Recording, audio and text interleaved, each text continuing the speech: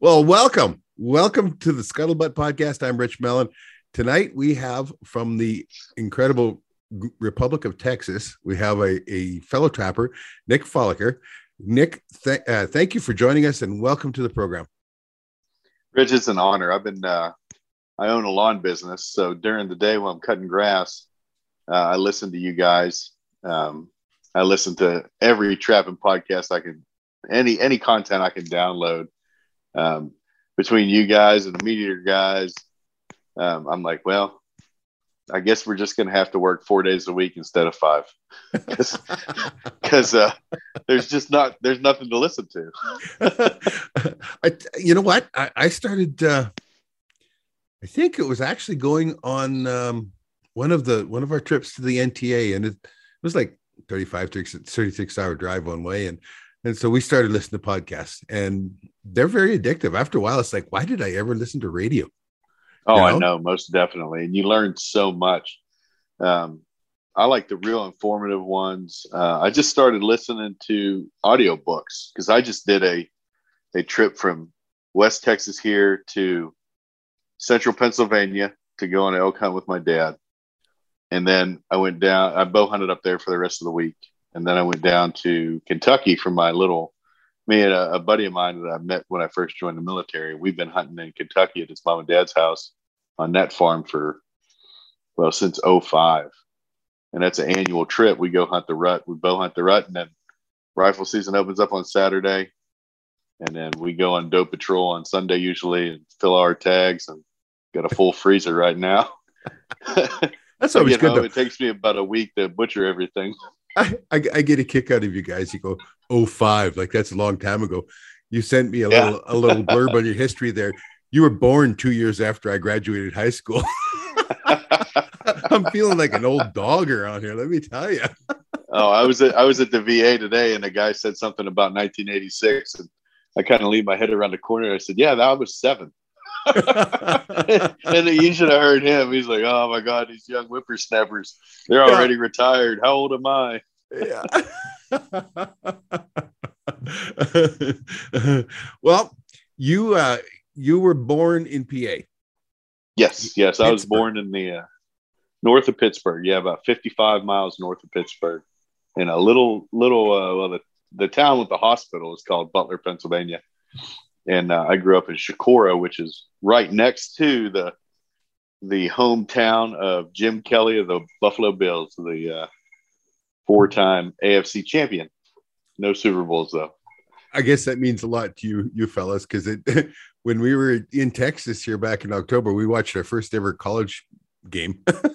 Oh, really? It was when the Aggies beat the Tide, which. Oh yeah. I'm just repeating what I was told. It was like it was a big deal, and I know the guy that we were hunting with, the outfitter, he was excited as all heck because I guess he was an Aggie. Yeah, he was an Aggie, and it was actually exciting watching how excited he was, and he was phoning his dad and his mom and his the rest of his family. Then they'd be calling back and forth while this game was going on. It was pretty funny. Oh yeah. There's. You don't see a lot of college football. There's college football up there. We had Penn State growing up and Pitt, but there was nothing that rivaled Steeler football. Yeah. So the Pittsburgh Steelers in the NFL Steeler Nation is there for a reason. They call Dallas the America's team, but I think there's a lot of debate go on there because the Pittsburgh Steelers travel well. And there's almost in every city in the United States, there's a Steeler bar on Sunday afternoon where everybody wearing black and gold twirling a terrible towel. And it's a phenomenon, unlike you'd ever see if you really dug into it. It's cool. Pretty crazy. How big is Pittsburgh? I have no idea. Oh hell, I have no idea either. I haven't been there. I left for the military in '97, and I go back and visit, and that is it. Like 1 million people? I think it's bigger than that. They, I know I follow the politics a lot because a lot of the stuff dictates veterans benefits, and especially when I was active duty, because those guys, they were the ones that said, hey, you need to go do this. Hey, you need to go do that. So I try to follow it and be educated on it as much as possible. And PA politics, there's 67 counties in Pennsylvania, and 11 of them are blue. And the state usually goes with those 11 counties. There's 10 over there by Philadelphia and Allegheny County where Pittsburgh is. And all the other counties, almost all of them are red. How is that? So it happens here too. Like you take the entire province of British Columbia, which would be, I don't know how many Pennsylvanias put together. And probably a lot. Yeah, it might be a half a dozen or more Pennsylvanias put together. There's a wart on its buttocks down on the corner there called Vancouver. Vancouver, exactly. And like I forget, there's just under 5 million people live in British Columbia, and I think like 3.5 million live there. And so whatever Vancouver wants, Vancouver gets, and so they up here it's liberal, and it's funny because the colors are reversed. It's red. Liberals are red, and the conservatives are blue. Anything to confuse everybody, I know, but you said it mouthful though when you said that you like to keep current. I mean, it is so important today. People are not current about anything, and we all talked about for forever that education was the answer. We'd have no more. Nobody would smoke, nobody would drink, there'd be no unwanted pregnancies, there'd be no drunk driving or anything like that once we were all educated. Well, we now have the world in our hand, the entire world, all the knowledge of the entire world in our hand, and we're stupider than ever. Exactly. I'll tell you, I always tell people, I said, if things were ever to go south, the city folks would be moving out into the country in search of basic needs. Oh. And most of them wouldn't make it. And the ones that did would either conform or they wouldn't make it. Exactly. That's just the way it is. Your options are narrowing here, guys. Exactly. It's funny when Sandy was with the Royal Bank of Canada, she was an area vice president. She had 20 people under her, and they were all age of her own kids. Okay, so she said, "I'm the work mom, I'm the home mom." She said, "I never get away from any of them. They're all in their mid 30s to just about 40." And the 20 of them, she said, like there are very few of them had any life skills outside of what they could do on their phone or do in the city and that. And they didn't make any bones about it that if the wheels came off and the world went to hell, they were headed to Sandy's place because they knew that they could. She made sure that they stayed alive and got fed. You better go pick up a couple more mauls for splitting wood. You'd never have to cut another log in your life. I know. It was so funny though because they were dead serious.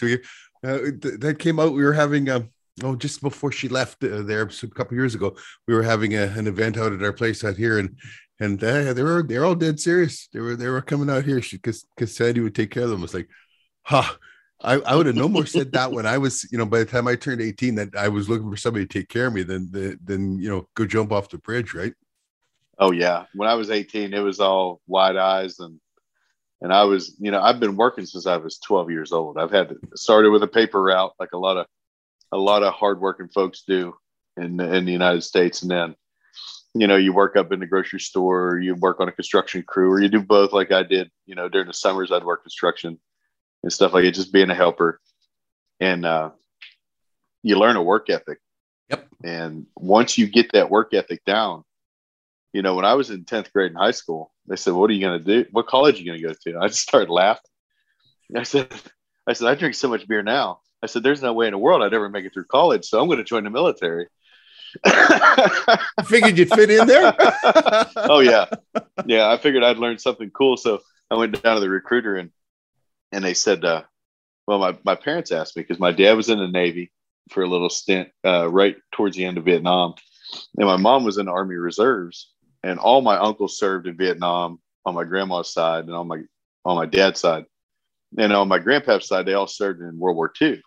Oh wow. And it's a very huge military tradition in our family is join the military. So I was like, well, that's what I'm doing. I mean, I've been putting camo on as soon as I could pick my clothes out in the morning. I was dressed like Rambo, ready to go. And God forbid when I got my BB gun, there wasn't a rabbit safe in the air where I could walk. There wasn't a rabbit or a Tweety bird safe. I kill more birds than a feral cat. And so I joined the Air Force, and my mom and dad were like, well, my uncle says he was a combat Marine, and he was in Quezon in '68, and he got out of the Marine Corps. Oh yeah, he's a tough dude. So he got out of the Marine Corps and went home, and he said, I was home a week. He goes, I didn't have nobody shooting at me, nobody yelling at me, nobody telling me what to do. So I joined the Army for another 24 years. He said, I went back to Vietnam 2 more times. And he said, if you're going to do it, don't do it how I did it. Learn a trade. And so I went into the recruiter's office, and he says, so what, I said, what kind of jobs do you have open? And he gave me this list of jobs, and there's a bunch of them on there that I thought would be cool. But now that, and looking back on it, I'm glad I didn't pick those ones because they're terrible. So I picked the satellite communications wideband systems, and I said, well, I'm going to do satellite communications. I said, this is right up my alley. And I was a combat comm guy for 16 years in the Air Force, and then I went and transitioned over to Air Control Squadron, which is basically the air traffic controllers in the airspace. So they got tankers at a certain level, they got fighters at a certain level, and they bring everybody up and down. And then I got to here in Texas in 2013, and I was assigned the dreaded base communications, which that was all foreign to me. And I ended up being a project manager and doing a bunch of the base telephone system stuff and running network infrastructure shops and things like that. I mean, I was really good at managing, but when it came to the ones and zeros and punching the keyboard, that wasn't my thing. So I once I got out, right before I retired, I got moved to the Inspector General's office and was doing inspections and compliance and stuff like that. And I started a little lawn business on the side to pay for the zero turn that I bought for my new house. Oh yeah. And that has morphed into, I think I started that in 2015, and we just put the business up for sale this year. So I'm going to sell that business and go into real estate because I really value the freedom that I have with the lawn business because it's seasonal and it usually cuts off right before the rut. And then I got all winter to trap.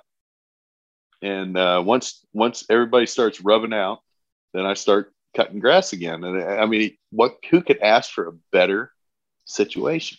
No kidding. Besides my wife. Why are you selling? I'm going to get into real estate. It's just, when it's 100 degrees out and you're out there running a weed eater and mowing a yard, it's just getting to be a little taxing on me. I've flirted with heat stroke a couple of times, heat exhaustion, and I'm 43 years old, and I've put my body through enough over the military career and into this little lawn business. I think it's time to start focusing on some little more wages and a lot. I'm a real people person, so I think that's going to suit me well. And I've had several people tell me the same thing. So I'm going to give it a shot. And if it don't work out, then maybe I'll open a tannery because I'm not working for anybody else. I'll tell you that right now, Rich. I'll tell you the one thing. The only good thing about getting gray in the whiskers is that usually when you get old, you end up with money. So yeah, exactly. Life gets fun. It might be a lot harder to climb those mountains or whatever than it ever was, but you end up with the rewards if you've worked hard through your life in that. I started in construction when I was 12. and I would work, after schools and weekends and of course all through the summer and Christmas holidays, all that kind of stuff.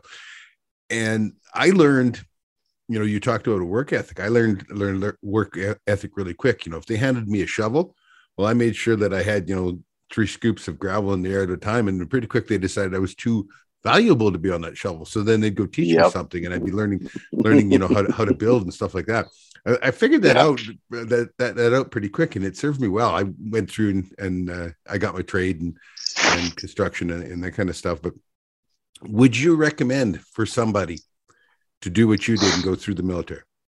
Oh, most definitely. It's the most rewarding experience I've ever had in my life. I mean, I've traveled the world. The only continent I haven't been on is Australia and Antarctica. Now, I have a great story about Antarctica. Now, granted, I haven't been to the really nice places of a lot of these places, but I did get to live in Europe for a couple of years, where I really got ingrained with the Canadians, playing ice hockey with the base team at Ramstein, and that's a dead giveaway. I'll tell you that's a dead giveaway when you say ice hockey, because here's just hockey. Oh yeah, it's hockey. Yeah.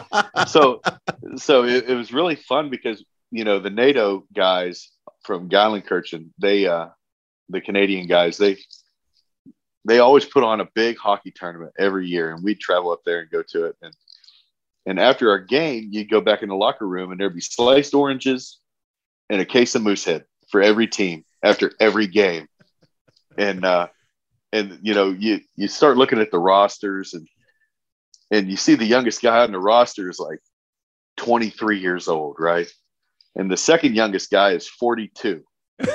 And they would wipe the ice with everybody. And the American hockey style is a lot more rough and tumble hitting, but the finesse of the Canadian hockey style, once we played them, the first game I ever played against them, and I played defense, and I loved fighting, and I loved hitting, and I loved the penalty box. Apparently,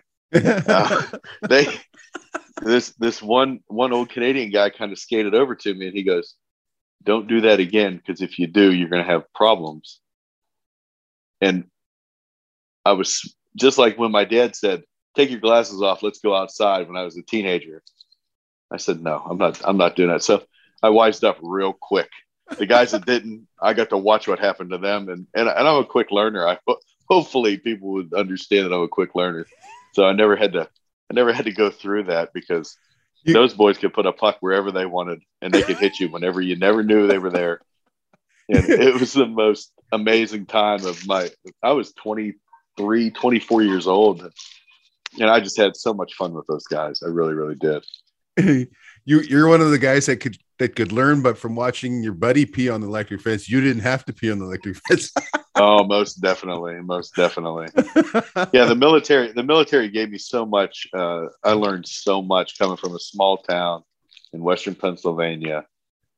It opened my eyes, and the guys that I go back home and I see them, and they all want to hear stories because they never left. And I think that's something that everybody should do. I totally get out and about. Yep. Get out and about and see different things. I mean, when I moved out of Pennsylvania and I finally got to my first duty station where I could go hunting, the guys were like, "Hey, we're going hunting in the morning." I said, "No, you're not. It's Sunday." And they said, "What do you mean it's Sunday?" I said, "Pennsylvania, you can't hunt on Sunday. You can't hunt on Sunday." And they're like, What are you? You going to church?" I was like, "Well, obviously not." I mean, I said, "You guys hunt on Sundays in Georgia?" They're like, "Oh yeah, we do." So that was lesson 1. Lesson 2 was I showed up and I was wearing an orange snowsuit, like all good Pennsylvanians wear first day of rifle season, the carrot suit. And they looked at me, they're like, "What in the world are you doing?" And I said, "This is the only orange I have." They said, "You wear that hunting?"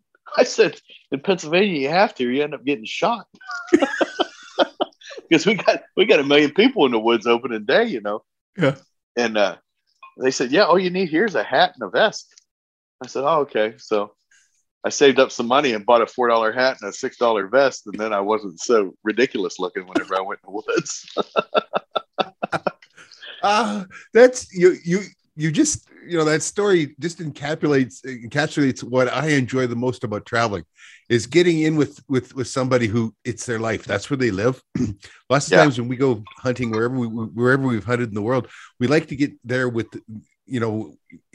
either with the owner of the operation or with the PH or the guide or whatever. We want to live with them and their family and really get to see the life. That's the cool part. Yeah. The culture is the key. Yeah. Once you learn the culture, it broadens your scope to trying new things in where you're comfortable. And once you do that, it opens so many doors to anything, deer hunting, business. I mean, there's so many opportunities that you're missing because you're so laser focused. And once you open that focus up, you see different avenues that will help you succeed in everything you do. And, to never be afraid to try something new. That is like, I mean, I've always been a kind of person that tried stuff, but the lady I married, like, oh my God.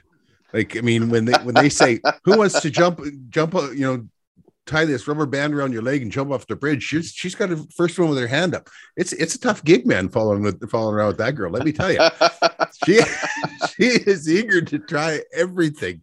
And oh my God, life is so much fun when you do that. Like, it is just so much fun to be able to go out and just go give it all a try. You win some, you lose some, but so what? You get to the point in life like where I'm at now is that, there would be times when I failed earlier in life at whatever, and that would haunt me for a long time. Like, I mean, nobody ever needed to criticize me. I was my own biggest critic, right?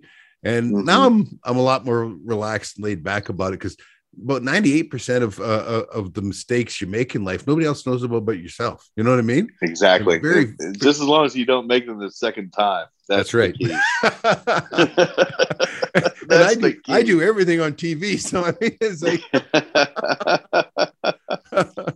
I have to be careful. The only thing I have to be careful about on TV or on podcasts is my mouth. Being a construction worker and owning a company, a construction company, and all that, I could make the devil blush. Oh yeah, believe me. Being in the military for 20-some years. Yeah, exactly. We could sit here and trade insults, I'm sure. Oh yeah. Maybe learn some new languages. Before we started, and I was waiting for that link, I sat down in my chair and I closed my eyes. And I kind of folded my hands and centered myself, and I just kept saying, "Don't swear, don't swear, don't swear."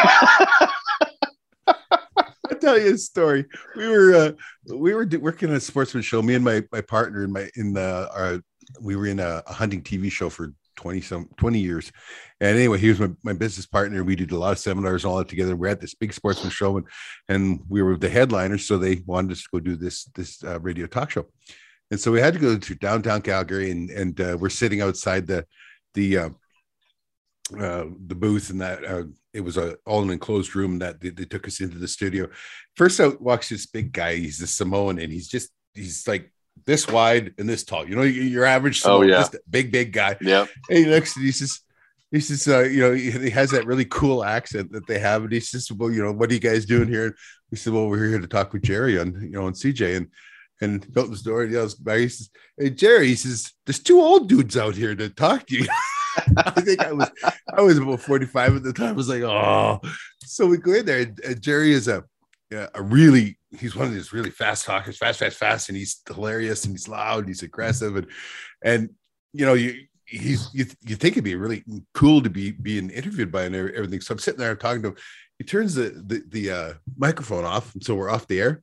Every word out of his mouth is F. He could use it as a noun, a verb, an adverb, an adjective, like every word. Turns it back on and it goes away. And I'm like you. I'm like, don't swear, don't say F, don't say F. I was distraught for a little while. Oh my God! And then I got in trouble with one of his co-hosts was a lady, and she was like a 20-something young girl and all that, you have to know me. Like, I don't take life too seriously. And they were talking about, what was there to see? Like, what's the latest one to come? We were talking about, there was this giant houseboat there that they put on Shuswap Lake and over in BC. And I don't know, it's 60 feet long or something. It's just gigantic, right? And you live on it for out on the water. And she says, so, what can you do on this thing? I said, well, you can, there's a water slide off the top. You go swimming, it's 2 stories tall. And well, what's there just for ladies to? I says, well, it's got a built-in vacuum.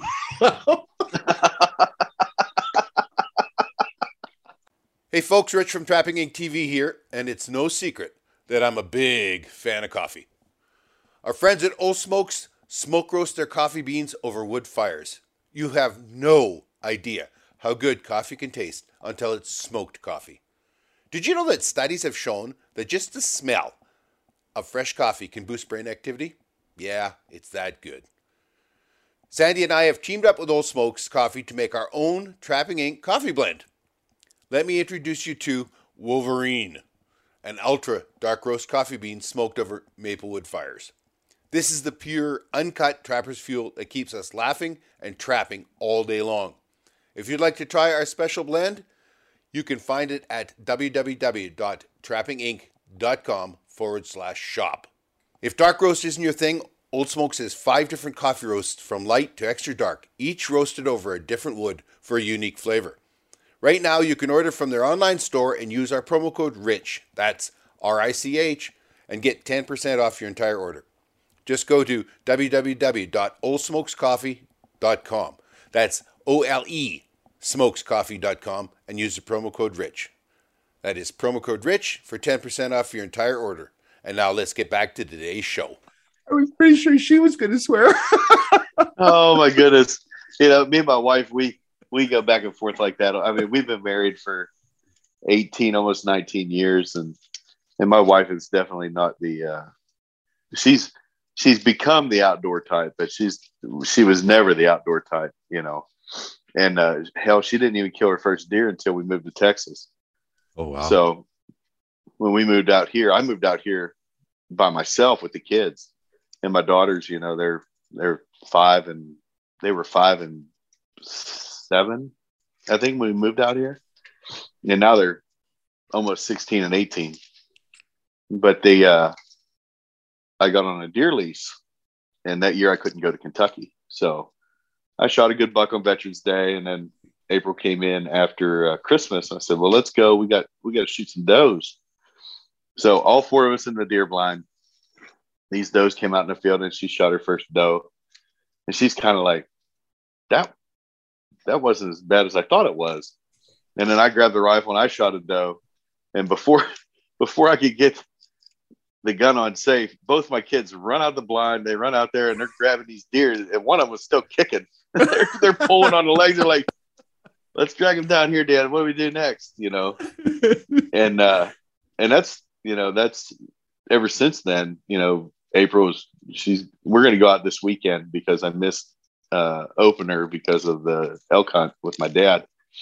So I'm going to take everybody out this weekend, and we're going to go out there and fill some tags. Oh, that's good. Top off another freezer that's fur. I love introducing kids to stuff because they're just little savages. There is nothing that they won't try or do. Oh yeah. I've always said this, and I forget who told me. Old fella anyway. And it was like, he said, I tell you what, boy, he says, kids and dogs, they ain't nothing you don't teach them. And it's the truth. That's the truth. If you teach them to be scared of something or not to try stuff and all that, you're teaching every time. They're watching you every time you're doing stuff. And we just spent the weekend out with 6-year-old grandson came out again this year. He had such a terrible trip last year. Well, he didn't know. I saw that episode. Little Tater's got a skunk. He wasn't happy. Well, he didn't know. He was just he everything was so new to him, right? And he's not like his sister is 2 years younger than him, and I call her Chaos. Like, honest to God, like that's her nickname is Chaos, and I mean she just charges headlong into life, like boom, but he's always been a little bit of a setback. Check it all out. Now this year, 1 year difference, and he's been out there before, and that he's just so excited. And you had a great trip, and oh my God, did we picked up a lot of fur in that. So it was awesome. But it is so cool to take kids out and show it. I mean, I forget, I get, it's that, all men, I think at heart, or a lot of men are efficiency experts, right? You're always trying to cut a corner or get 6 things laid out so you could do all 6 at one time and that kind of stuff. And that's the way I get out on the trap line, is I get really, really efficient. And I mean, God only knows when you have, hundreds and hundreds of snares and sets and everything that you got out there, and you keep them up here. And I can't remember what I had for supper yesterday. You know what I mean? Right. I know where all my snares are. And, you tend to allow that muscle memory to take over. Right. And having him there, having a new person there, and the questions they ask, that is so good for me, because it makes me think, slows you down a little bit, takes you off of autopilot. Most definitely. Yeah. It certainly does. Well, let's talk about how you started trapping. Okay. You was it a thing that you did like in Pennsylvania? No, actually I didn't. My grandparents did, my granddad did, my dad did. So I have my dad's brother, Dave. He was like me. As soon as he could graduate and join the Army, he did. And he ended up in Fairbanks. Oh, wow. And then he moved down to Anchorage and was fishing out of Cordova. And then he was trapping mink on Copper River. And he would trap other things, I guess. But mink trapping was something that he loved to do. And it always stuck with me. Uncle Dave's coming back. He'd always come back in the wintertime, and he'd bring home these giant coolers full of crab legs and halibut and salmon, moose, caribou. I mean, it was just, we couldn't wait for Uncle Dave to come home. And that always stuck with me. So when I got to Texas, I got on a deer lease, and we had a coyote problem like everybody does. And we hunt primarily around feeders because it's so thick, it's almost impossible to still hunt. And the coons were eating me out of house and home on my feeder. So I bought some dog-proof coon traps, and I had some old, I think they were 1.5s, maybe, I don't know. They were really little, really, really small, single long spring, basically mink traps. So I tried that, and utter failure, pocket sets and stuff like that, just trying to thin the coons out. And then I got the dog proofs, and I started cleaning them up. And I said, well, I need to figure out how to trap a coyote. So I had a dove field that a friend let me use, and I put some sets around that. And finally I caught my first coyote. And I think I caught her in a Duke 1 3/4. And she broke the dog off of it. And I was so mad about that. So that, I got her, I got a Euro mount done over her head, her skull. And I just thought that was the coolest thing. So then I started watching everything I could possibly watch. The big thing that got me started was watching Alan Probst with F&T. And I started consuming that every chance I got. And I actually picked up watching you guys and watching Clint Locklear and Jeff Dunlap, both of them actually. So I just started consuming as much content as I possibly could. And then I got on the F&T website, and my wife goes, "How much money did you spend on that credit card?" So here I am now. It's an investment, honey. It's an investment. Exactly. These things are not going to go bad. Yeah, no, that's what I tell. No. And my Once dad sent me lifetime. down. Exactly. And I've got, I went home on leave, and I ended up bringing back a whole bunch of 110s and 110 Conibears, and a couple 220s, a couple 330s, and then some. I was like, these traps just aren't big enough to handle. I mean, they're great for coons on the creeks, but it's just not handling everything I need to handle. And a buddy of mine's like, "Hey man, go check out these MB 650s and 550s." So I started looking at those, and I was like, "These are a lot better than, all the mistakes I've made through learning, which were many. I mean, I've walked a solid half a mile with a 220 on my boot to go back to the truck to get the setters so I could get them off, and then I started running strictly. I found some used traps on the Facebook, and I bought them up, and I ended up with I don't know, I probably got 8 or 9 dozen of 650s and number 4s on 8 foot of chain with drags. And this year, and that's why I primarily run that. And snares are my moneymaker for sure when it comes to putting fur in the shed in Texas. Are you allowed killing snares? Oh yeah. Okay. So in Texas, the regulations are fur bearers 1 November. You can trap them however you want, except for I believe your conibears have to be your 330s and 220s and stuff. They have to be so close to water if you're just going to set them on dry land. Other than that, coyotes, bobcats, and mountain lions, no closed season, no limit, not considered fur bearers. And everything else is, Texas is the land opportunity. It's kill them all because they just keep making them. There's no shortage of them because we're over 90% privately owned. So you're not going to deal with the stuff like they deal with in Montana and in New Mexico. Yeah. So if I'm on a ranch and the rancher says, "Hey, I got coyotes," I have to be the good steward, and I have to ask the questions. How many dogs do you have? Are they tied up? What about the neighbors? I've got to ask all these questions because, you catch a dog in a snare, and I don't put deer stops on my snares very often. Now, if I'm working a high fence or something where there's big money whitetails on it, then yes, I do. Just if I catch one by the foot, he'll be able to get out. It won't be an issue. And we also have the massive pig problem as well. And I've caught several pigs in snares. So I was looking at the rams and the power rams, and I'm really debating on buying some of those just to give them a shot. But I put what do you want to use it for? For coyote and bobcat? For coyote, bobcat, yeah. Yeah. The number 1 or the Wolfmaster, those both work really good. We use the number 1s for coyotes.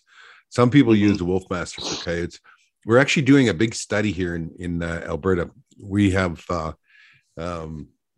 south of me, 6-7 hours, is a little town of Vegreville, and that is where all of the Fur Institute of Canada does all the studies and testing on traps and does all the certifications. They do the certification for anywhere in the world that wants them.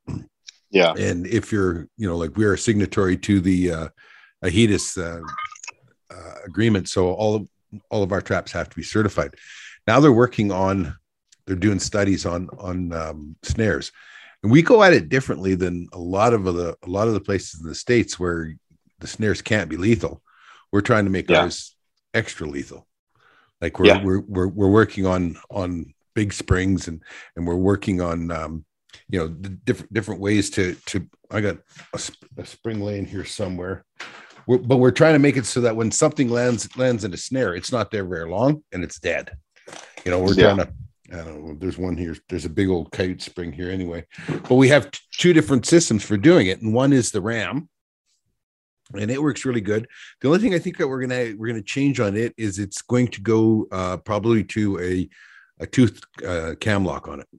Right now, it is just a noose that just slides, and you've got that big spring open, but that spring can also be like a bow, right? As the animal pulls, it can be like a bow. And if especially for a coyote or a wolf or something, if it's down low on them, like 9 times out of 10, or 8 times out of 10 anyway, when something gets in a snare, the first thing it does is just like when you try and train a dog, the puppy turns around and backs away from it, right? Well, so an animal gets in the snare and it turns around and backs away.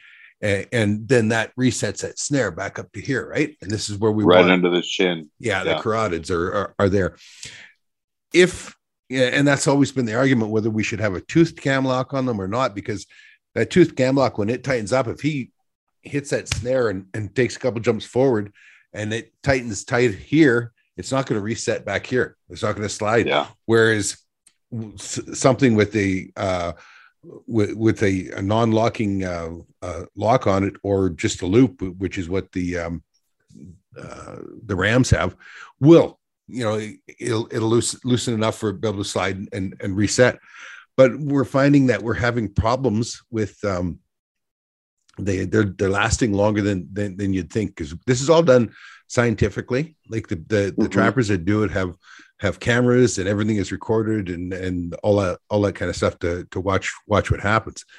It's amazing when you get sometimes with some of the and the other system then is like the Seneca system, where you have an actual spring on the snare itself.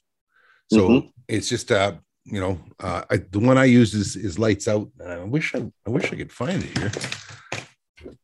It's my desk. I only create in chaos. So anyway, it's a 70-pound snare. And I think the Seneca is 50-pound, but it spreads out to be 4 inches when it opens up, but it's on the very end of the snare. And when the animal pulls hard enough, it takes 26 pounds to set the trigger off, 26 pounds of pull, and then that opens. So it's already, like here is this a coyote was in this. Okay. And you can see with this particular type of lock on it, it actually deforms the wire. The wire. And it becomes like its own lock right there, right? And the coyote's neck was in this. And then on this end of it here, there was a 70-pound spring that wants to be out at 4 inches, but it's restricted to that. So that helps kill very quickly.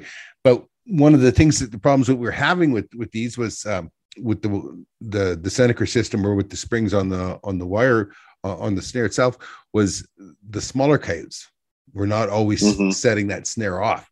And it was funny because they could review the footage of that. They'd come up and there'd be an animal, gasping its last as they walked up into their site, and they would take a look at the footage on the trail cam, and they discovered that it had actually been alive for 20 minutes or an hour in the snare, but it never pulled hard enough to set it off. But when they came up, they were scared off, and they went to jump away. And they said when that spring goes off, that coyote stands still like a gut shot animal, and its head goes down and it starts to blink, and a few seconds later it's on the ground. Yeah. That's how quick it works. But that's the only problem we've had. I mean, we do have our coyotes here, like a 23-pound coyote is female. That's pretty common. She might be 23 to 30 pounds, but males another 5 pounds on that on average. Our coyotes are not big, but they got pretty nice fur on them. we get some really big coyotes. My biggest in the last 4 years was 52 pounds, I believe. And I caught him on a high fence. I put the snare out, and it was such a small little dig out underneath the high fence that I figured I'll probably catch a coon here or a possum. And when I rolled up on him, I was like, oh my goodness, look at the size of this guy. And I had him straight, perfect neck catch, and my loop wasn't very big. I figured I was going to catch something smaller. And, I had a loop about that big. I figured, cat, a coon, a possum, something like that.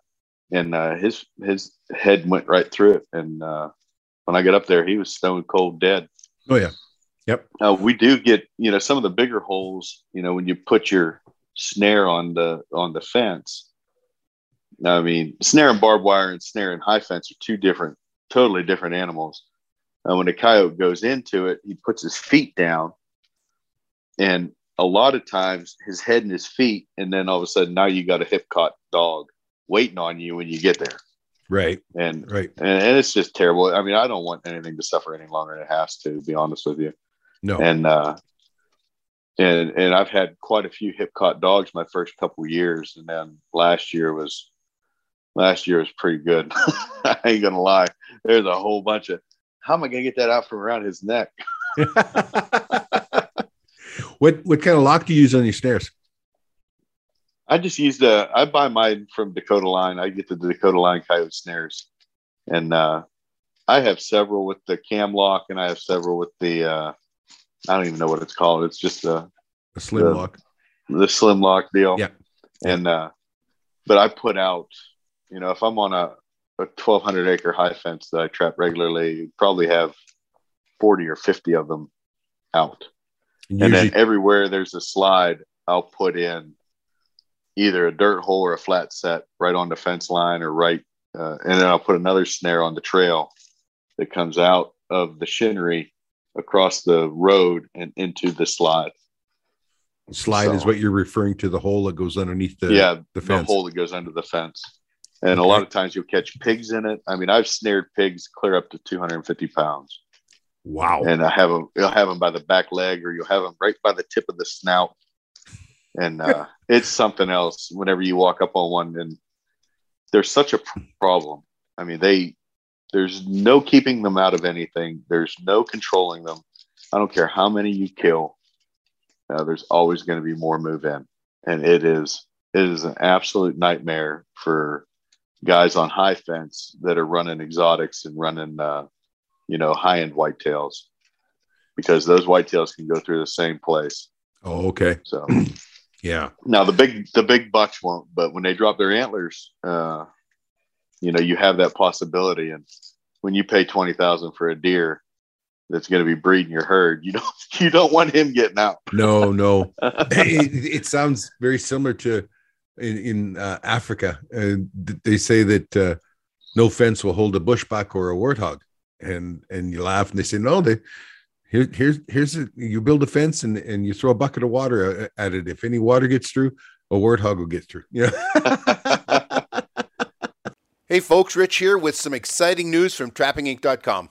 We were listening when you said you wanted more clothing, and we heard you loud and clear.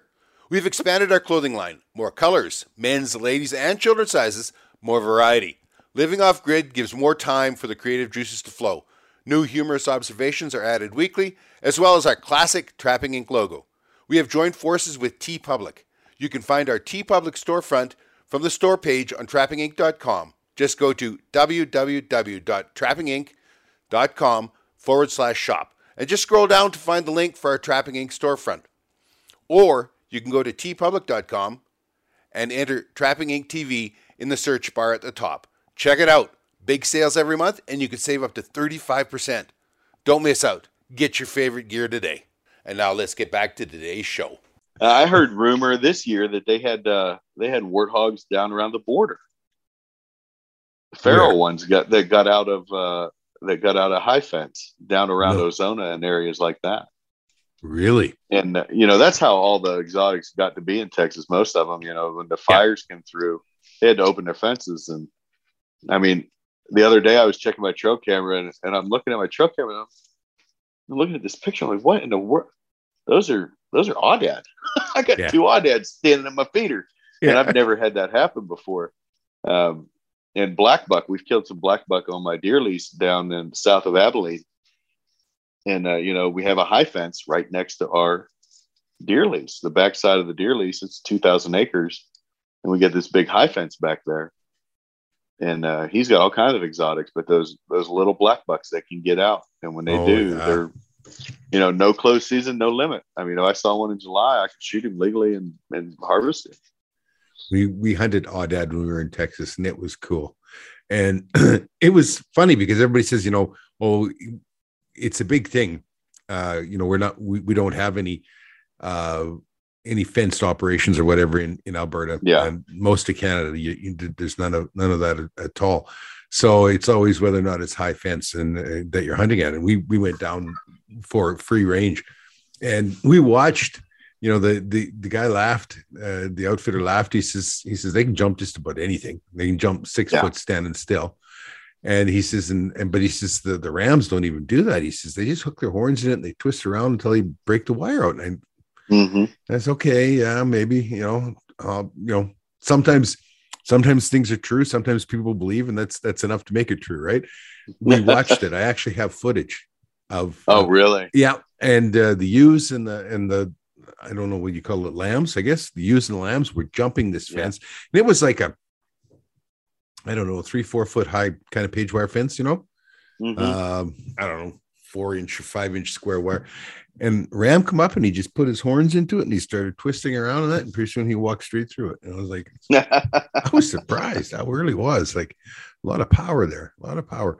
But that was them, that started from 40 of them released in Palo Duro Canyon in 1957. Yeah. Now they figure between it's Texas. Amazing. Well, they figure between Texas and Mexico, there are 75,000. Wow. Yeah. That's amazing. Yeah. And some of these high fence guys, they have some really exotic things. We have a high fence around here that has kangaroos in it, from what I'm told. Yeah. And he sells them out, ostrich and things of that nature. And, if you're not checking your fences, my Lord, there's no telling what could be running around, Oh. Yeah.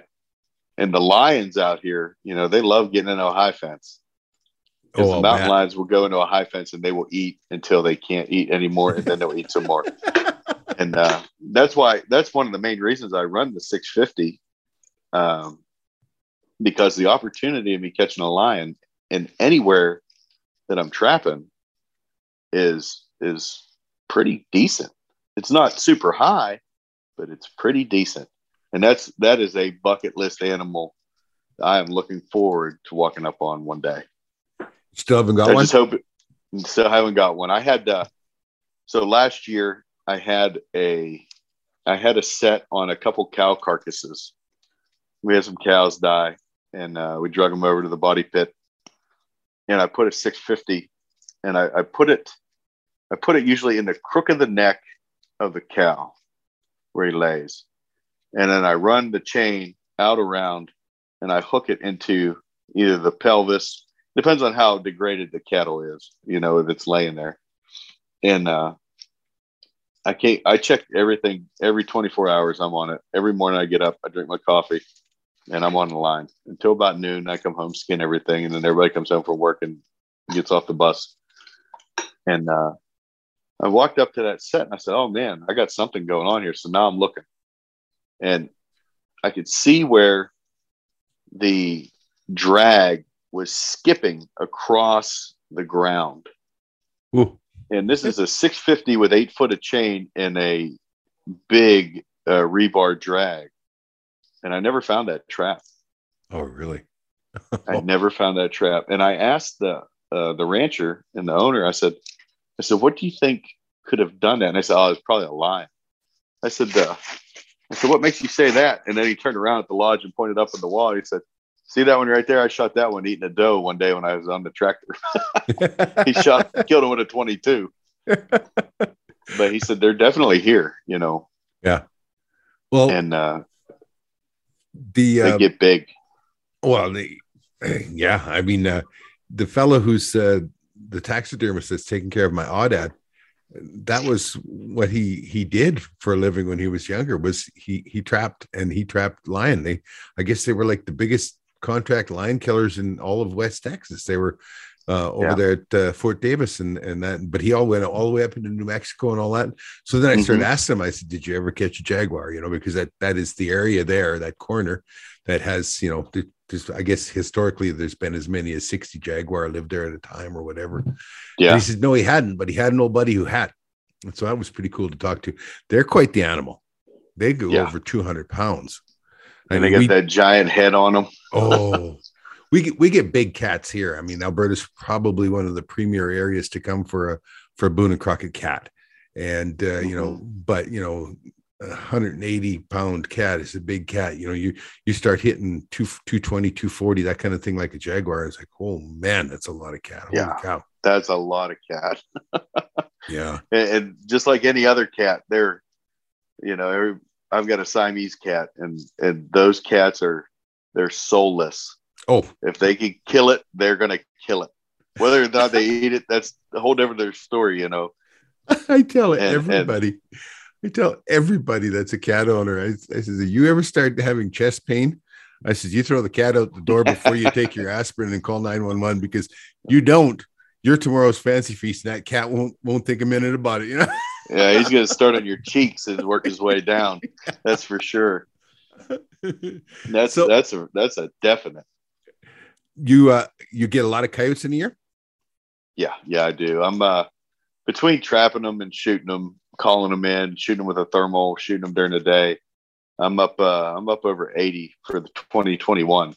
Oh, good. And I just shot 81. I think it was 81. I have to go back and look at my records, but I killed him in opening day in Kentucky. And I heard something coming down the hill, and I looked over and I said, I can't believe this has happened. This is the second coyote I've seen since 2005 in Kentucky. So I whacked him. I couldn't handle it. He wasn't prime yet either. So yeah, he wouldn't have been. No. What's your number one favorite set?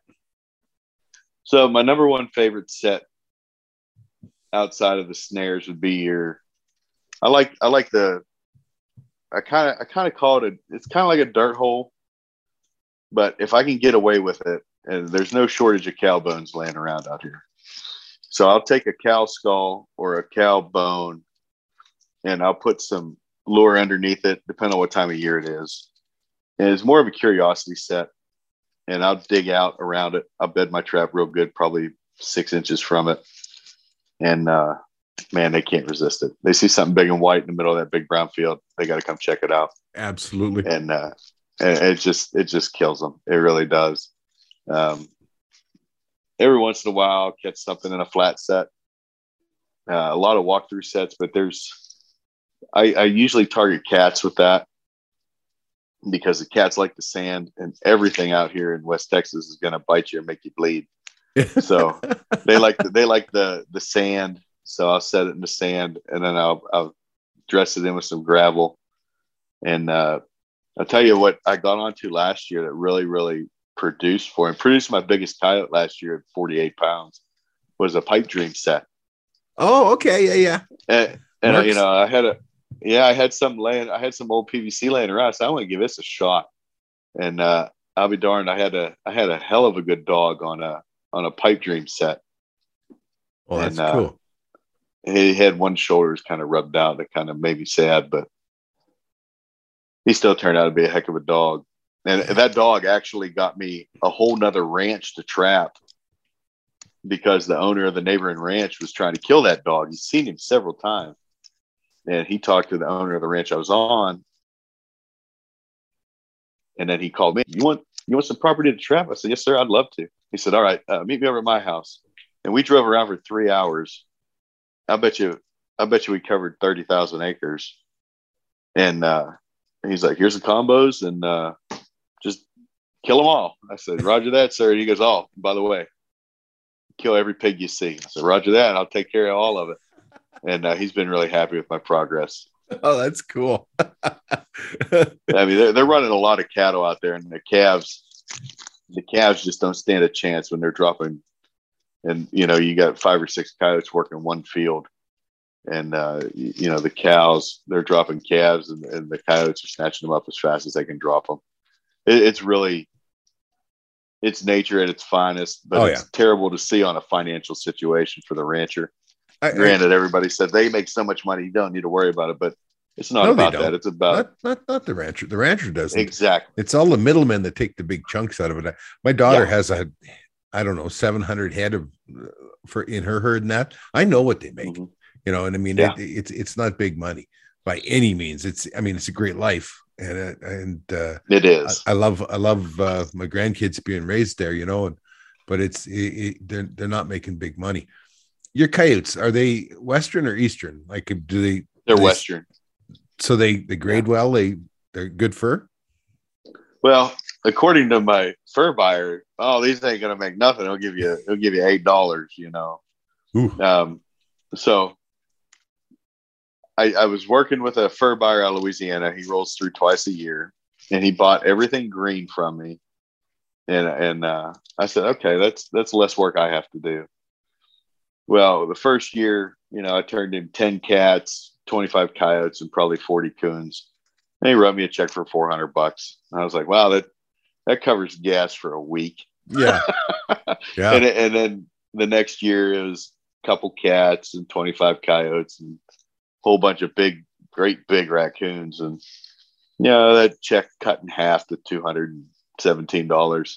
Ouch. So last year, I filled the freezers. They're still full of fur. Mowing season started off really quickly on me, so I didn't get a chance to take care of anything. So I still have yet. I got to thaw everything out. I got to flush everything out. I got to dry everything. And I told myself, I'm going to get one freezer empty before I. Yeah. So that's the goal coming up here within the next 2 weeks. I'm going to be turning fur like a madman, trying to get as much done as I can. We're lucky where we are. I mean, we have the best when it comes to coyotes and that kind of stuff. Like, I mean, it is nothing to average, over $100 for your coyotes. Oh, wow. Like for every coyote, so you might have some that go 180, 190, and you might have some that go $100 less than that, but you'll average over $100 for all of them,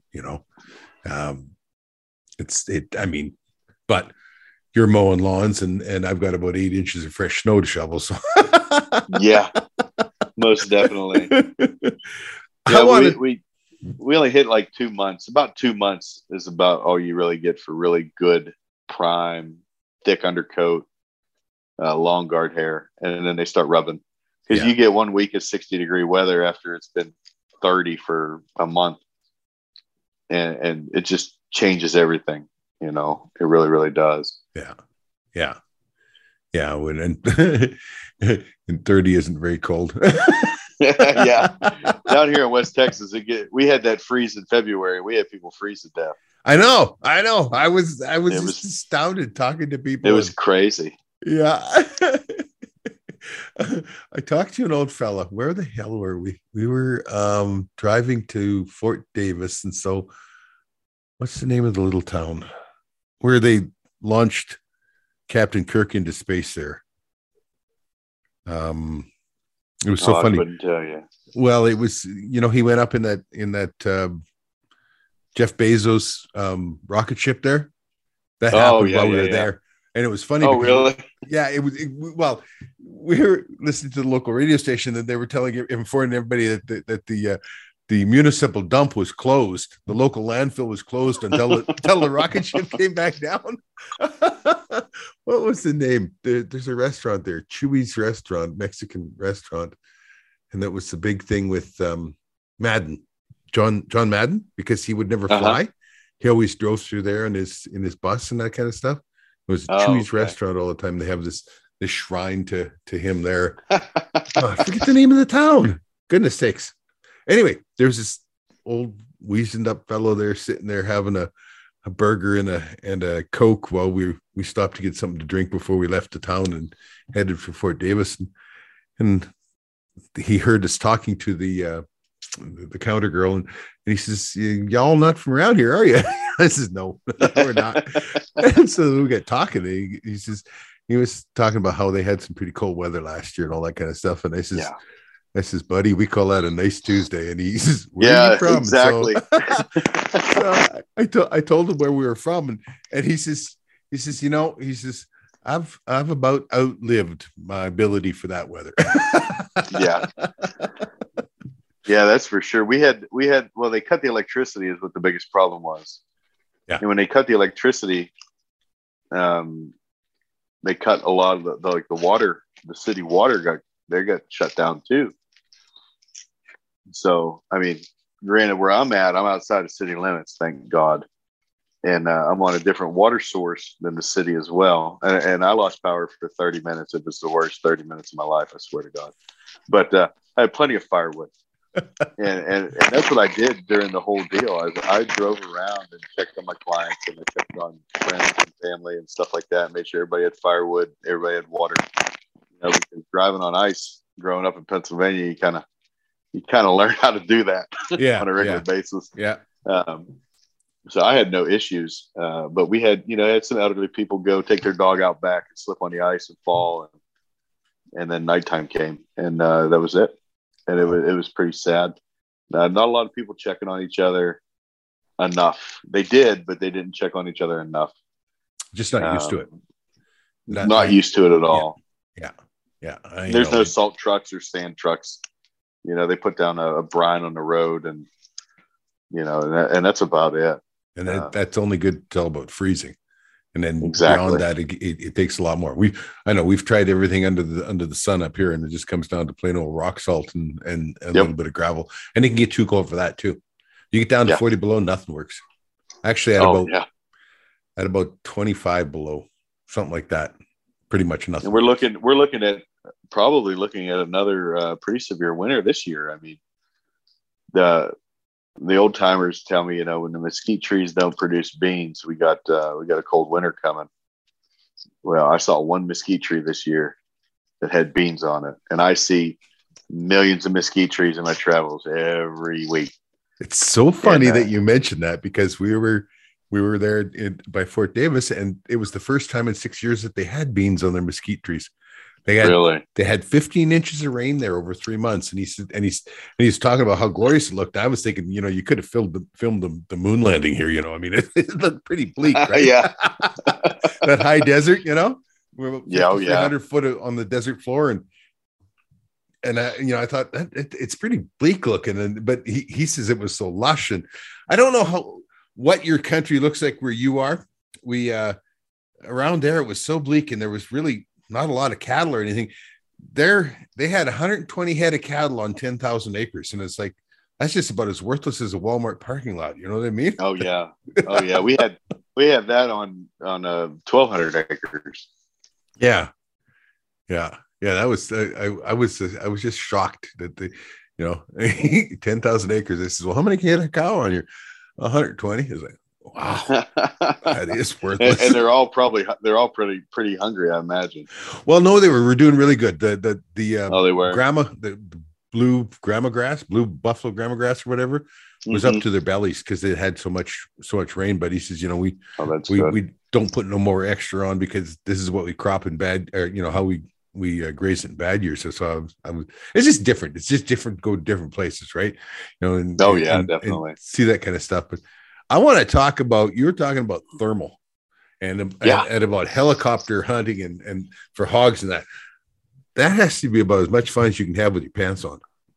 It is. I want to tell you the helicopter side of the house, I haven't had any experience with it, but the ranches that I do trap, the owners they're all doctors, business owners, very, very well-off folks, and they spend a lot of money on their property to make sure it's where they need to be to continue the operation.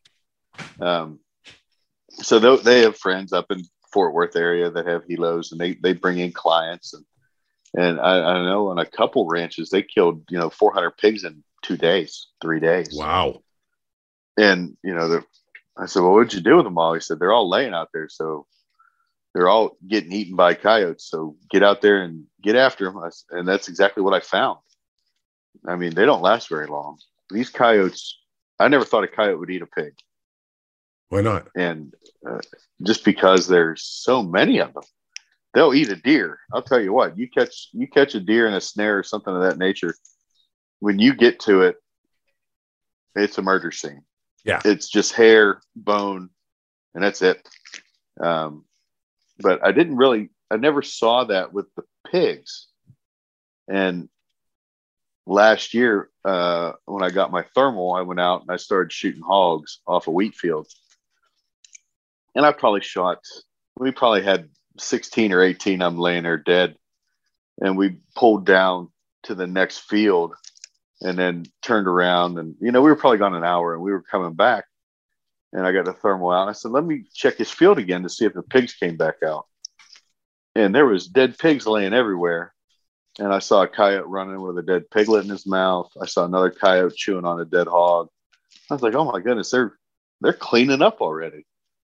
and even the rancher said, he goes, don't even worry about the pigs in the field. He goes, the wheat's still growing, and the coyotes will have them gone by the time the wheat's ready to be harvested. Oh yeah, and he wasn't wrong at all. It was amazing. I got buddies who, especially over in Saskatchewan, where they can use domestic animals for bait. Here in Alberta, we can't.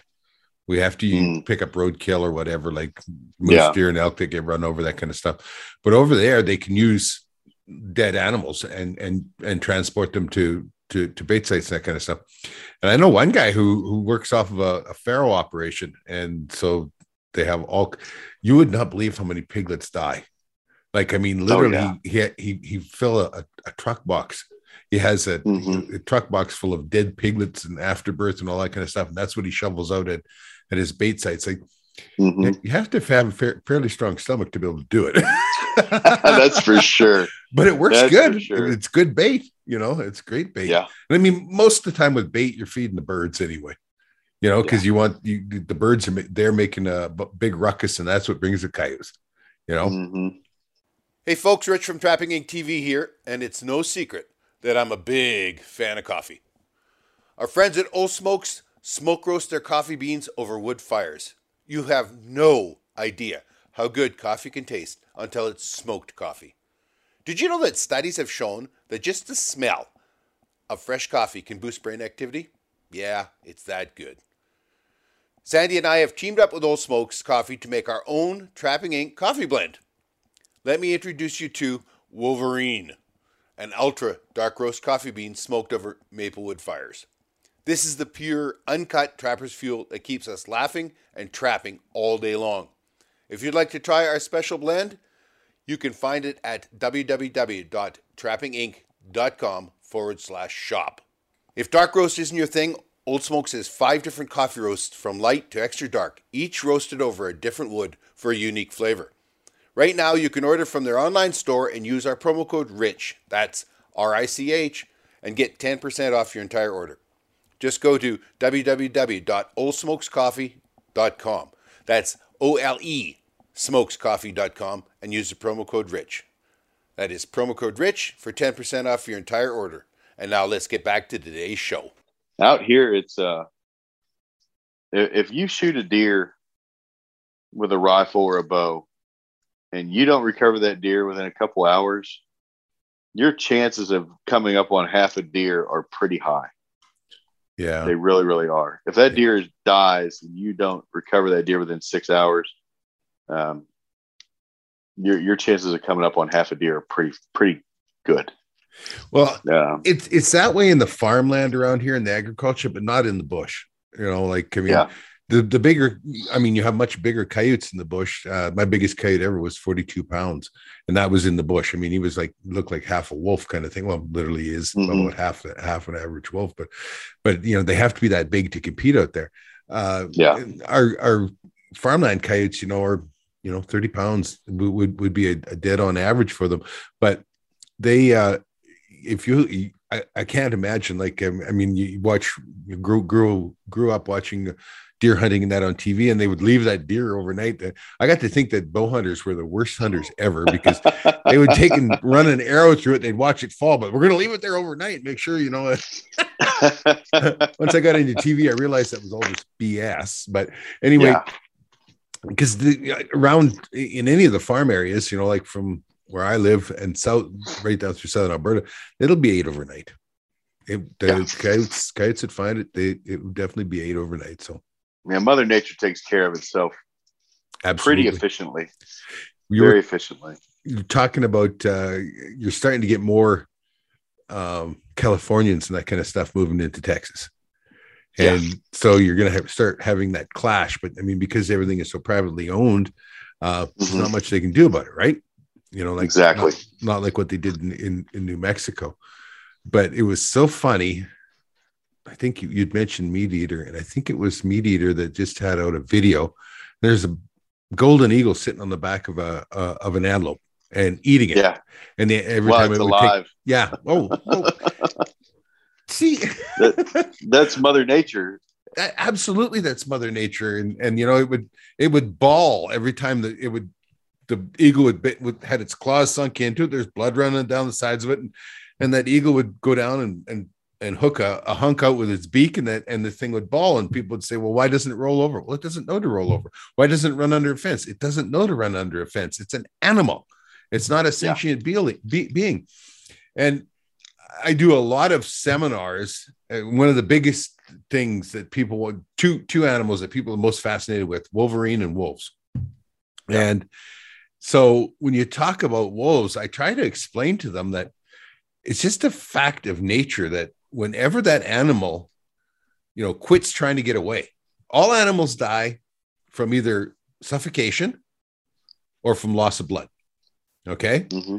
And so when like a pack of wolves, they actually just wear an animal down. It's gruesome.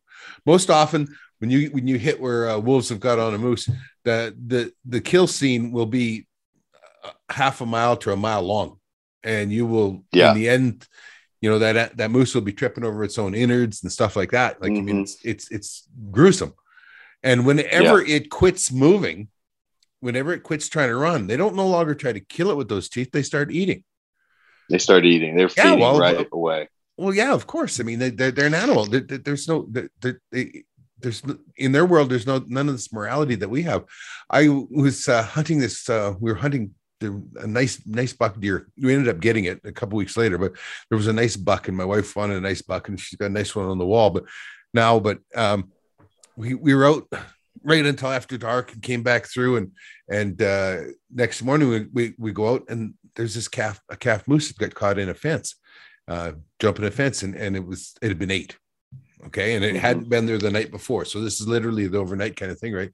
And I walk up and I look at it, and I mean, its back end is ate right up to its rib cage. Okay. And it's like minus, it's about 25 below kind of thing, right? I look at it and it blinks. Oh my goodness. Yeah. It was like, I've killed more stuff than the Black Death. I mean, I have killed a lot of things in my life, but I could not kill that fast enough after that. Yeah. And I could have took my knife out and cut its throat, but I shot it in the head. Like, I mean, it was to me, the horror that animal went through for hours, caught in that fence and they just eating on it was just, but it's not that way in the animals world. It's not that way. No, it's not. And I explain this to people, and you watch people, and I says, well, those teeth aren't very efficient at you might think they are, but a wolf just walk up and go swing its head and hamstring an animal, or it cut its throat or whatever. That's not how it works. No. Wolves start by, they start jumping up and they grab a hold with their teeth on the back of the rump where the animal can't hit it with horns or kick it or whatever, and they hang off of it. And eventually that animal just can't run with them hanging off it anymore. And then they start in there and they start ripping and tearing it. But it is a gruesome, long death scene. Like, I mean, there's nothing sweet about it. People talk about trapping, and there's 4 ways that an animal dies. He either dies of starvation, he gets ate by something else, he gets a disease and dies, or he dies in my trap. Now, my trap, in my trap in Canada, like Fisher and Martin and that we picked up on the weekend, 120 seconds, and they're dead. My time comes, I'll take the 120 seconds. All day long. Yeah. Like people say, well, they can die of old age. Well, no, they don't, because you can look up any study you want on Google. I mean, once again, here we have all the information of the world right there. Look it up.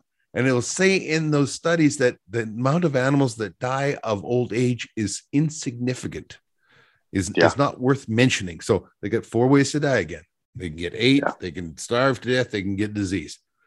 Not a pleasant deal, is it? I actually found one that died of old age 2 weeks ago in Kentucky. Yeah. Yeah. A big white tail. He had, 6-inch bases, and he was all deformed. He had junk everywhere. And it was an absolute fantastic find with a headlamp in the dark. I was like, what? Oh my goodness, look at this guy. And it's just, as soon as I saw it, I was like, how rare is this? Yeah. This is probably one of the coolest things I'll ever find in the woods. And I'm in the woods a lot.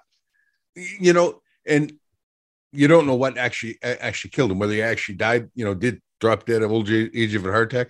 We were hunting one time in New Zealand, and Sandy shoots a really nice red stag, and it just turns and it gets over into this gully. And of course, the gullies there are just like straight up and straight down. Straight right? down. So it was like, oh no, it made it into the gully. And so we go over there, and we're of course, we got our heads down, we're tracking and that, looking for blood and all that.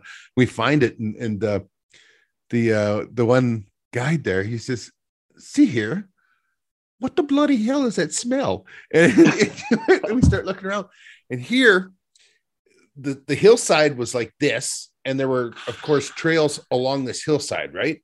Where the animals would walk in that, and there was this big manuka tree, and here was this big, it was like a 400-inch stag, and he'd been rubbing his horns on this manuka tree, slipped on the mud on the trail, and hung himself off this tree, hung by his horns. Okay, so he hung by his horns, and you could see where he clawed away at the bank and everything, and horrible. He would have died of probably of dehydration. Would have gone. Yeah. It would have been lack of water that would have killed him. But he would have maybe took a week or whatever to die. It's just, oh yeah. You look at it. I mean, Mother Nature is not some blue-haired old lady, baking cookies. Oh no, she's the meanest one on the block. That's for sure. She is. She has the wrath of God, and it's amazing. The older I get, the more I pay attention. Yeah, and you see the little things. And, if I walk by an oak tree that's, as big around as my desk in West Texas, the first thing that pops in my mind isn't, boy, that's a lot of firewood. It's, I wonder what kind of Indians played on this oak tree, Oh my things God. like and that. By the way, we have no oak here. So, I mean, I got to see like actual, I think you call them acorns. We call them acorns. But I seen them on a bur oak, and I seen them on a red oak, and that was just the coolest damn thing ever. Yeah. And I'm a big firewood guy, so I looked at them, thought there's a lot of cool firewood. That's a lot of cool firewood. What's your country look like there? You say you're north of Abilene? So yeah, most of the property that I run is north of Abilene. Abilene is flat for the most part. It's little rolling hills. Like Pecos? Yeah. Kind of. I mean, I've been down South Texas into like Sanderson and Ozona and Pendle and stuff like that, and you got those big valleys and such. We don't have that. We have there's some areas, you'll have a mesa that's might be 60 feet tall. Okay. You'll have little mountains here and there, but mostly it's really flat. Okay. You'll have like your Pecos. Rocks, rocks and sandy areas, and then you'll have your little real sandy areas with shinnery, which is the thickest stuff you've ever seen in your life. And but it's not like Amarillo flat where you can watch your dog run away for 3 days. But it's you probably get about half a day here. Still enough. Still enough, yeah. So do you have big trees then, or are they just in river valleys, or what? No big trees? No, you'll see them in the river valleys. You'll see the big giant ones in the river valleys, and they're very rare. I've seen them in my deer lease down in Coleman, Texas. I've seen some really, really beautiful giant trees.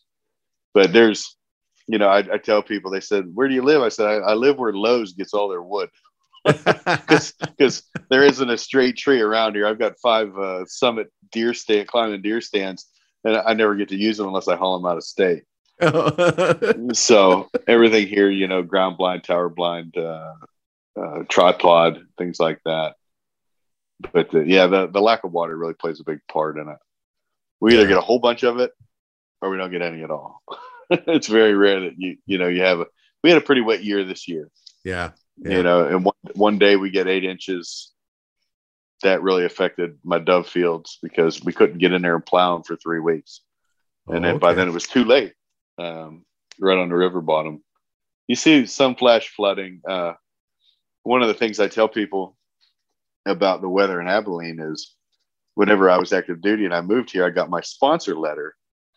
And one of the phrases in the sponsor letter was, turn around, don't drown. And I said, I'm thinking I'm going to West Texas, Kevin Costner, Tin Cup kind of stuff. And I'm like, what are you talking about? Turn around, don't drown. And then we had flash flood. We had a whole bunch of rain come through and all the roads are covered in water. And I was like, yeah, I can see why people, do that. You get that little low car with the intake down really low, and now you need a new motor. I mean, you see that quite a bit. People can be so stupid. I mean, the same thing happens here. You'll have once or twice a year in the summertime, you'll have a thunderstorm, a good cell will hit like Edmonton, and it's a city of 1 million people or whatever. But you have places where there's an overpass, and so the other road underneath dips down, goes like that. Well, guess what? That fills full of water. 3-4 feet of water, and it'll be on the local news, and there's somebody with the vehicle drowned out in the water. Yeah, like, the record guys love that, I imagine. Yeah, it's like, how dumb can you be, man? It's just it's paying attention to the little things. Yeah, like the weather app on your phone. People today, though, I mean, never before has the term common sense is not so common ever meant as much as it did today.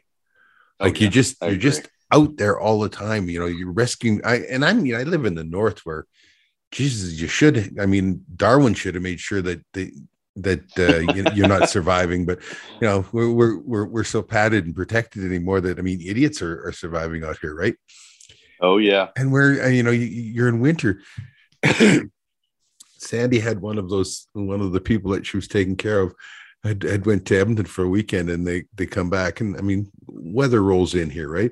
It hit like 46 below, and they still come home at 46 below. I would sit wherever the hell I was, and they come home and their car froze solid on them. Like, I mean, your antifreeze will even gel and everything at those temperatures, because then you've also got a windshield on top of that, right? You're traveling at 60 miles an hour. And anyway, it froze solid on them. They didn't even have a pair of boots or a heavy coat or anything in the car.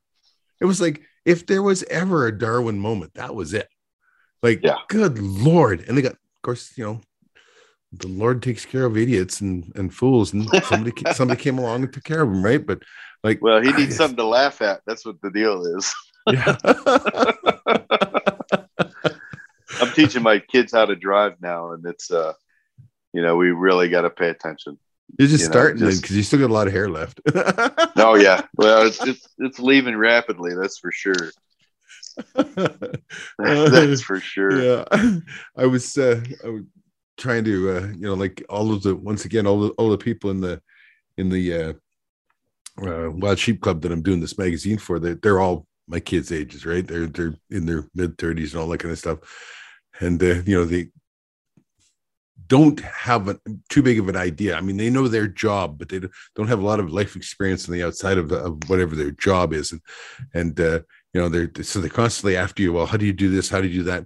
When did I become the tech guy? I mean, when I graduated high school, there weren't even computers. There weren't. Yeah. I literally graduated high school 2 years before you were born, and yet I'm the tech guy, right? I said to them, I said, but I'm so busy that if I had any hair, it would have caught on fire 2 days ago. I was like, no, yeah, it's funny. Nick, this has been a blast. We have talked for an hour and a half, and I feel like we could just keep on talking. We've got a lot of common. We're gonna have to do this again real soon. Oh yeah, definitely. I want to plug the Texas Trappers Association. You go right ahead. They put on a good rendezvous this fall, and I'm looking forward to the spring rendezvous. I went to the spring rendezvous up in the north part of Texas. And I'm right in the middle of 3 different districts. So I can go one county over, I'm in 4. I go another county over, I'm in the other district, and one county north, I'm in a different district. Oh, cool. So I kind of trapping all 3, but I'm looking to get more involved once I move on professionally into real estate and stuff like that, I think I'm going to get more involved in the Texas Trappers Association for sure. Well, and we all that's have a key. to. We all do. We all have to, and you have to answer those questions. God knows I answer a lot of them every day by email and everything else. But it is our responsibility, because nobody else is going to do it. Nobody's going to do it for us. Yeah. My dad tried to give me a whole bunch of muskrat traps and stretchers and stuff like that when I was home. And I said, I can't use these. He goes, well, what am I going to do with them? I said, get a hold of the PA Trappers Association, donate them. Yeah. And get these kids doing it. I said, that's a key. Absolutely. I said, because it's not going to be there if you don't. And that's what every kid starts on: squirrels and muskrats. Absolutely. Oh yeah. I heard the kids that started on squirrels this year got paid pretty well. They sure did. And do you know why that is? It's because all the mink got COVID. Yep. That's what I heard. And everybody talks about, there's just no money in fur and all that. And I keep saying that our biggest problem is ranching, is fur ranchers. And reasons being is that they have used us as an excuse. We're their justification because they use wild fur and they help the trappers and all that. But no, all of a sudden when there's no female mink around, which are the lesser quality animals, right? When there's no female mink around to make those platens, the inner linings and that for jackets, now all of a sudden they're using squirrel and muskrat. And look at the money that happened last year. People were getting $3 for a squirrel. I wish they'd use raccoons, because I could use more than $2 for a raccoon. I don't know why a raccoon is not worth money. That is such beautiful fur. Back in the day, we used to take a whole raccoon. My dad talked about it. My granddad talked about it. They would trap the coon, dispatch him, and take him to the fur buyer, and they would get a $20 bill. Yeah. And that's in the late 70s. Yeah. Mid to late 70s, $20 was a hell of a lot more than what $20 is right now. Oh my God. Especially where inflation's going. Your genius over in DC is taking care of that. Oh yeah. Let's go, Brandon. I love that one. Well, buddy, that was one of the funniest things I've seen. Oh yeah. I'm gonna let you go, and I want to thank you. Did you have a Texas Trappers Association website or something you wanted to put out there? Or oh no, I don't believe so. I don't have anything. I'm really, if you think about it, I'm kind of new to the game. I've been in it 4 or 5 years, really hitting it hard, and I've gotten some of my buddies involved in it. Their wives aren't too happy about it. But you can always get that grin when you mention Hellfire and the mailman, or some gusto in the mailman. My mailman hates me significantly. I will tell you that right now, because not only do I have a really long distance from my mailbox to my front door, I buy things by the dozen on a regular basis. So, carrying all them packages, they get kind of sick of me. Plus the smell is pretty bad too. Well, it's funny because we have a rural post office, and with the post office box, the rural post office there, so it ways away. They have 2 numbers on speed dial, 911 and me. And you. That's for sure. That is for sure. Yeah, I use I've gotten some really rank stuff in the mail. The K911 is a new bait coming out at Apparition Scent Company in Pennsylvania, and then I use a lot of Dunlap stuff. And the Gusto, I bought Gusto this year for the first time. And, we have friends over, they walk through the garage and like, you got a skunk in your garage? And I was like, I got one in the freezer, but that's not it. And my wife's like, yeah, it just started smelling really bad. I said, oh, that's got to be that Gusto. And she's like, where is it? I said, it's in that ammo can inside of a Ziploc bag full of baking soda, inside of a mason jar, inside of the package it was shipped in. And my wife looks at me and she goes, I'm surprised our mail isn't strewn the whole way up and down this street. I just tell them that's a smell of money. That's what I tell them. It's not a lot of money. It's just a little bit of money. All right, sir. Rich, I really appreciate it, man. I really do. And you guys keep running the line, keep getting the kids involved, keep laughing. That's the key. We are going to, and we're going to come back to the wonderful Republic of Texas. I tell you that. Hey, let me know when you do, man. We'll get the thermal out and we'll go out at night and we'll raise some hell. And all of a sudden it'll be 3:00 in the morning and you'll be like, man, I'm not ready to go to bed. I said, near am I. Let's go get another one. You got it, man. You take care. And for all of our friends out there, I hope you enjoyed our chat tonight, and maybe we'll see you down the line.